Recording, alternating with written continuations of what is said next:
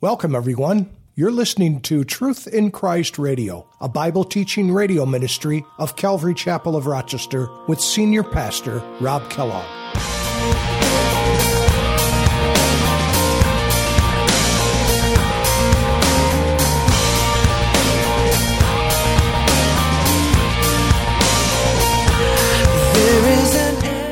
Eyewitnesses.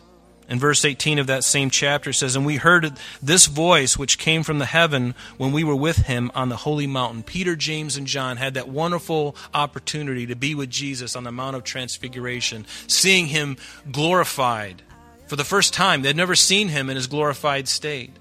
And Jesus gives them a foretaste, a foreshadowing of what his glory is.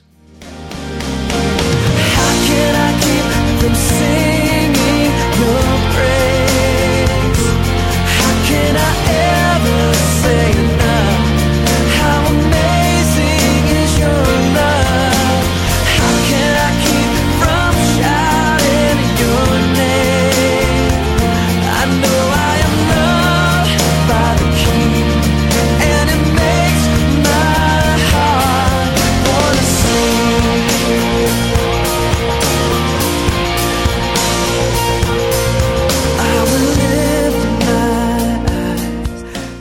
Welcome, everyone, to Truth in Christ Radio.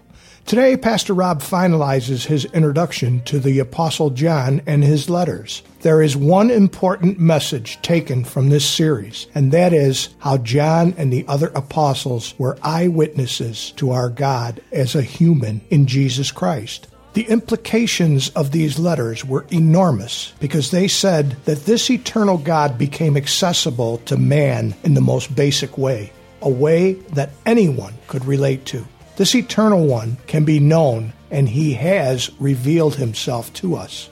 This is why we must be born again, so that we can know him. Do you know Jesus? Let's join Pastor Rob with today's message. I love this verse. It says, "Therefore we must give the more earnest heed to the things which we have heard." The author of the book of Hebrews is saying we have to really think about what we have heard. Why? Lest we drift away. Lest we drift away. We have this funny thing in our culture.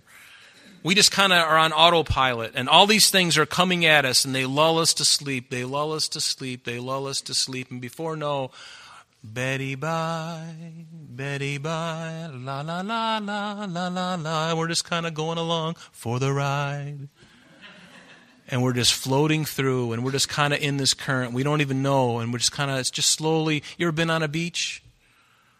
Especially on the East Coast, when there's a lot of waves and you're sitting there looking at your umbrella on the beach, and if you're a guy like me, you're out there body surfing, playing in the waves, being food for great white sharks. You're out there floating in the waves, and you're just having your fun old time, and then next thing you know, a half hour goes by, and you look up at the shore, and you're like, they left. And then you look around, and your place is way down there. Little by little, you've just been kind of washed, and you've been taken away. That's what that means, lest we drift away. For if the word spoken through angels proved steadfast, and every transgression and disobedience received a just reward, how shall we escape if we neglect so great a salvation, which at the first began to be spoken? If something is spoken, that means we can hear it. Spoken by the Lord, and was confirmed to us through those who heard him. God also bearing witness with both with signs and wonders, with various miracles, and gifts of the Holy Spirit according to his own will. So that which we have seen, that which we have heard, John is saying we have heard him. And I love finally when Jesus was being arraigned by the high priest. Right before he was crucified, in John 18 it says, the high priest asked Jesus about his disciples and his doctrine, and Jesus answered him. He says, "I spoke openly to the world. I always taught in the synagogues and in the temple where the Jews always meet. And in secret I have said nothing. But why do you ask me? Why do you ask me? Ask those who have heard me what I said to them. Indeed, they know what I have said." We've heard him. We've got no excuse. That's what's so wonderful about the gospel. Wonderful about the Word of God is when we hear it, we are accountable to it. And we must submit to the Word of God. Do you want to have a blessed life? Do you want your life to be a blessing? Do you want your life to be, do you want to have peace? real peace. Certainly being a Christian and being a real believer and walking in the light is not an easy task. It is not. It's impossible. In the flesh, it's impossible. But in the Spirit, you can do that. God gives you the strength and the power to resist those things. It doesn't mean you're perfect either, because you're going to have several good days and one day you're going to blow it. And what do? Do you throw in the towel then and just say, I give up on this. I'm just going back to Buddhism. No, you do like what it says that we're going to get into, not this week. You confess your sin. And if you confess it, He is faithful. Jesus is faithful to forgive you of that sin and to cleanse you from all unrighteousness. Now, you're like a newborn babe again. You can walk away from it guilt-free, but we don't usually walk away guilt-free. We believe that He's forgiven us, but we still have to go through the hard knocks, don't we? We still have to get out the flagellum and beat ourselves and make ourselves feel bad for our sin. There's nothing wrong with that, but do you realize that that is really what it is?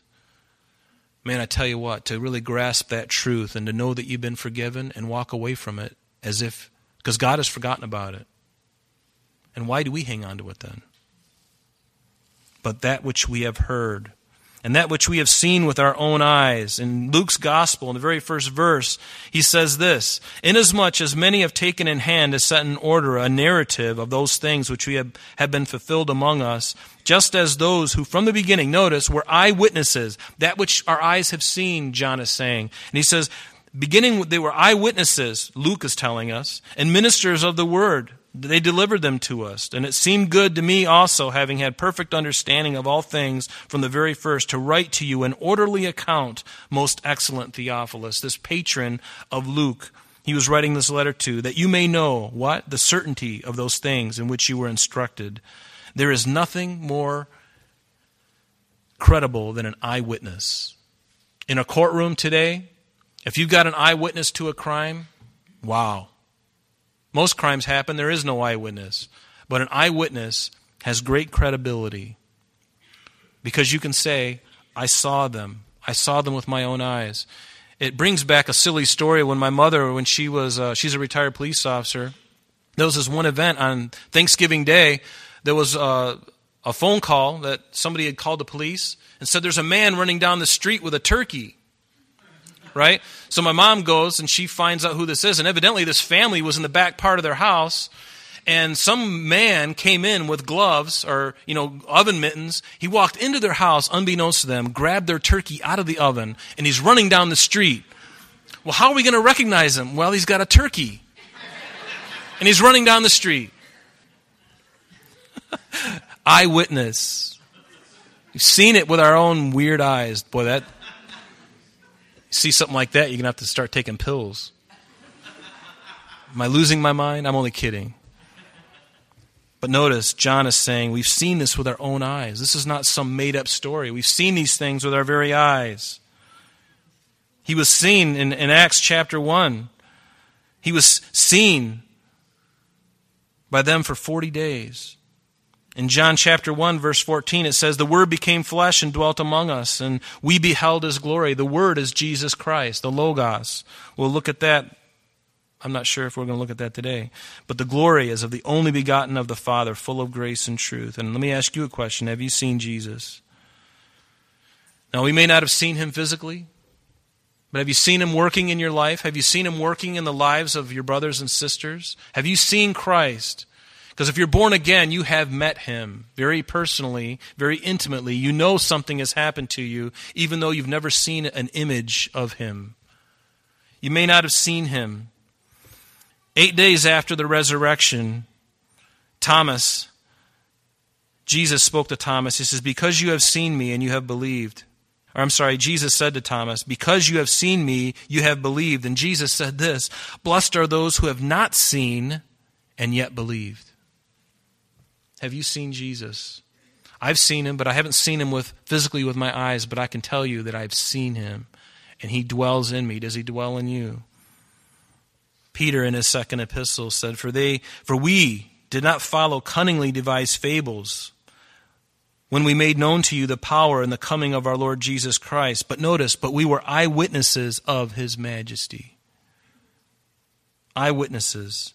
In verse 18 of that same chapter, it says, "And we heard this voice which came from the heaven when we were with him on the holy mountain." Peter, James, and John had that wonderful opportunity to be with Jesus on the Mount of Transfiguration, seeing him glorified for the first time. They'd never seen him in his glorified state.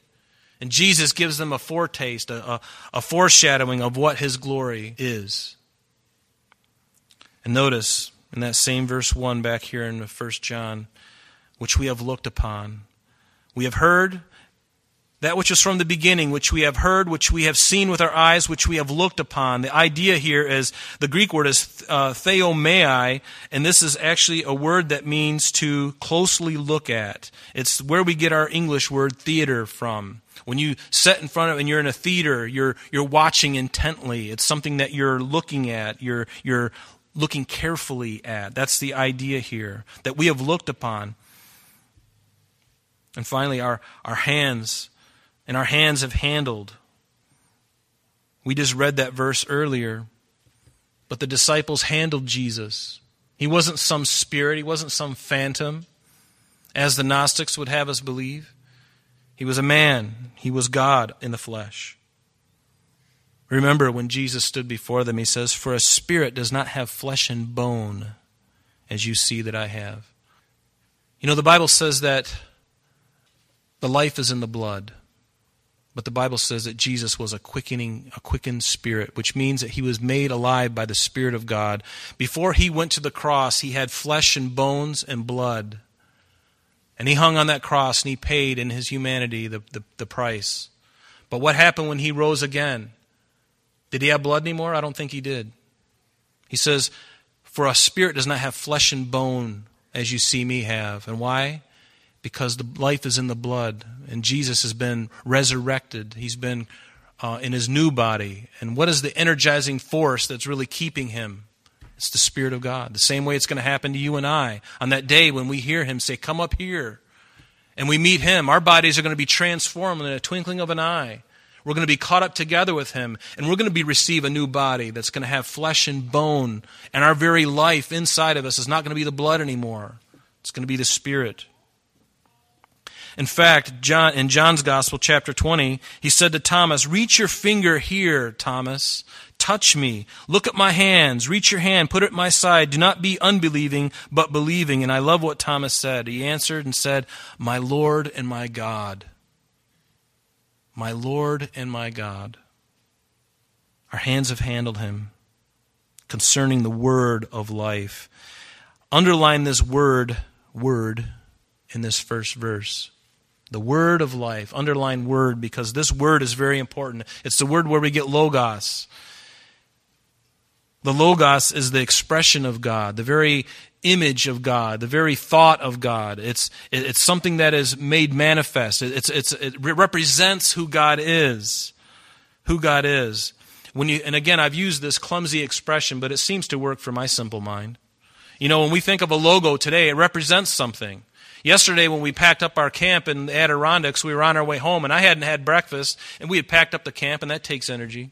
So I didn't eat breakfast. Now it's like 1, 2 in the afternoon, and I'm starving, and everyone else, and my wife and my daughter are starving. And then behold, we're on Highway 90, and we see the golden arches. The logo. It means something. What does it mean? What does it mean? We know exactly what it means, and we're already salivating. We know exactly what we want, and we know what we're going to get. The consistency of McDonald's. Everywhere you go, except for overseas, they use different patties. I don't know what that's all about. But anyway, you know what you're going to get. It's a representation, and that's what Jesus is. Jesus is the very representation of God. Remember in John 14, Philip said to Jesus, "Lord, show us the Father, and it's sufficient for us." Because God is spirit. God the Father is spirit. What did Jesus say to him? "Have I been so long with you, Philip, and yet you have not known me? He who has seen me has seen the Father." Do you get it? He is the Logos. He is the physical manifestation of Almighty God. God is spirit. God is Jesus Christ in the flesh. In John chapter 1, verse 1, we read it earlier. In the beginning was the Word. What is this Word? It's the Logos. In the beginning was the Logos. And the Logos was with God. And guess what? The Logos was God. So you might be asking yourself, who is this Logos? Well, I've already told you the answer. And in verse 14 of John 1, it says, "And the Logos, the Word, became flesh. He tabernacled himself. That which was invisible, that which was not physical, became physical and was now manifested." In 1 John chapter 5, which we'll get to in a few weeks, it says, "For there are three that bear witness in heaven, the Father, the Word, and the Holy Ghost." Who is the second member of the Trinity? Jesus. God the Father, God the Son, God the Holy Spirit.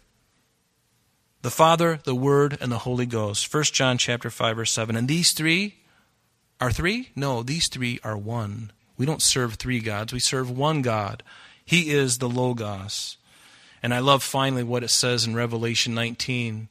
When Jesus comes back to his second physical coming to the earth, physically to the earth, after the rapture, after the great tribulation period, it says this in verse 11 of Revelation 19. It says, "Now I saw heaven open," and John is given this revelation. "I saw heaven open, and behold, a white horse. And he who sat on him was called Faithful and True, and in righteousness he judges and makes war. His eyes were like a flame of fire." Now, the image that John and Peter and James saw on the Mount of Transfiguration, now it's like that, but even more so. Can you imagine the sight of Jesus Christ on this horse, this stallion, this white horse? He's coming back. And when he does, the whole world will see it.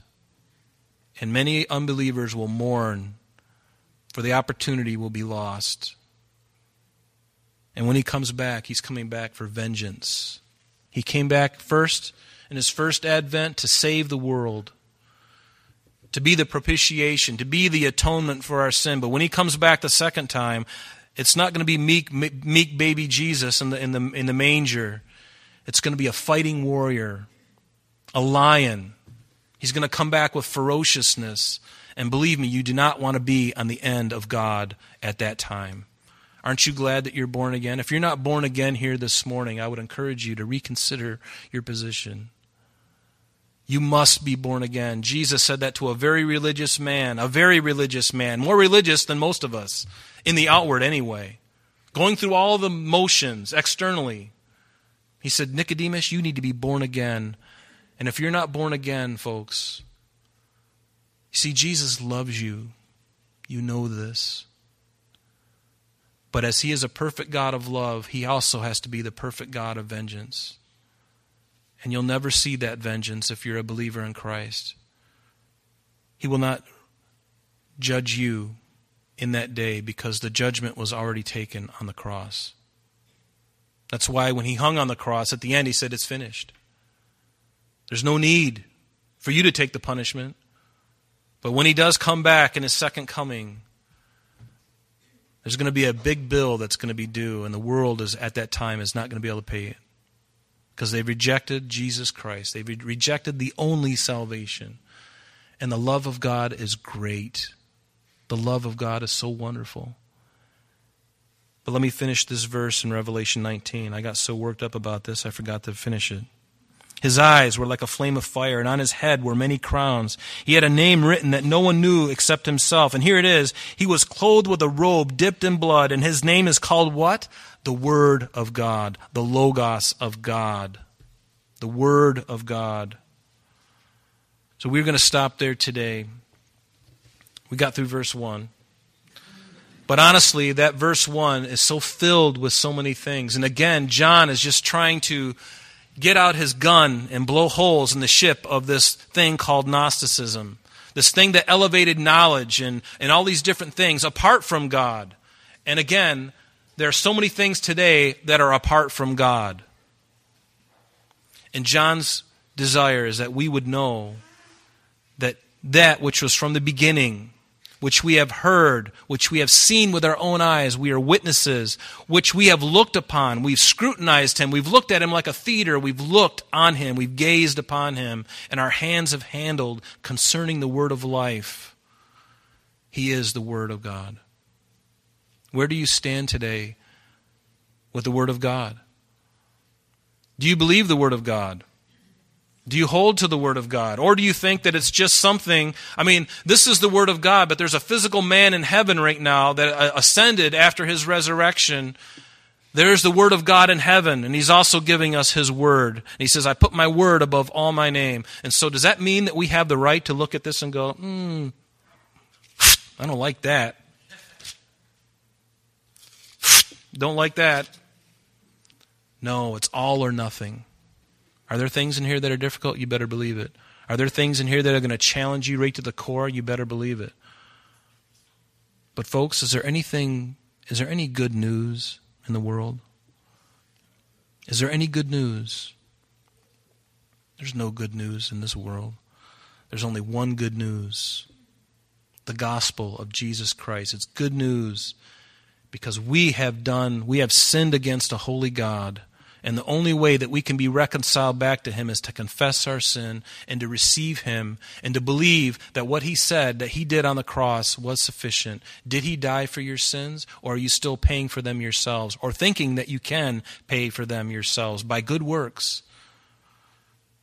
For by the works of the law there shall no flesh be justified in His sight.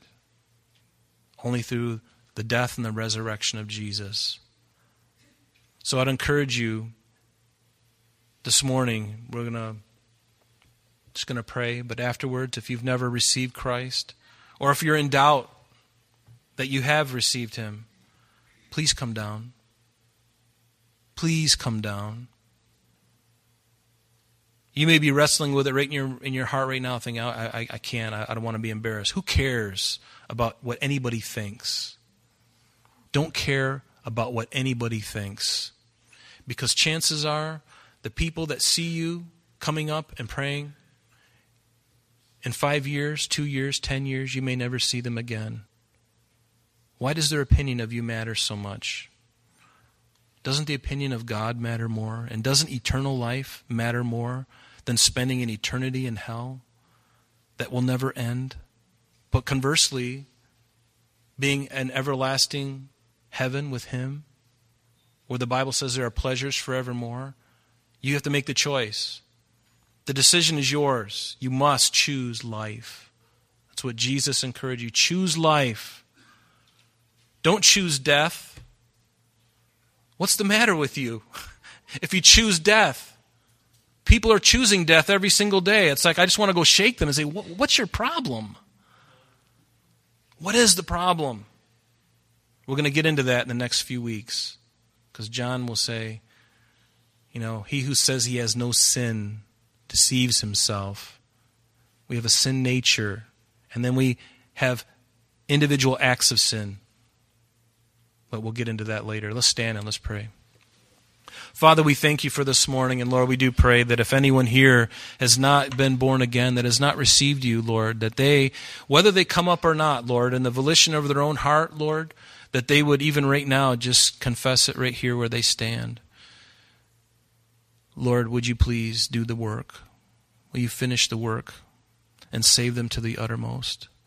And Lord, for those who are on the fence and not even sure, Lord, confirm that to them today. Help them to acknowledge their sin and to cry out to you, and I know that you will hear. So, Father, have your way with us today. Thank you so much for this letter that we've been given.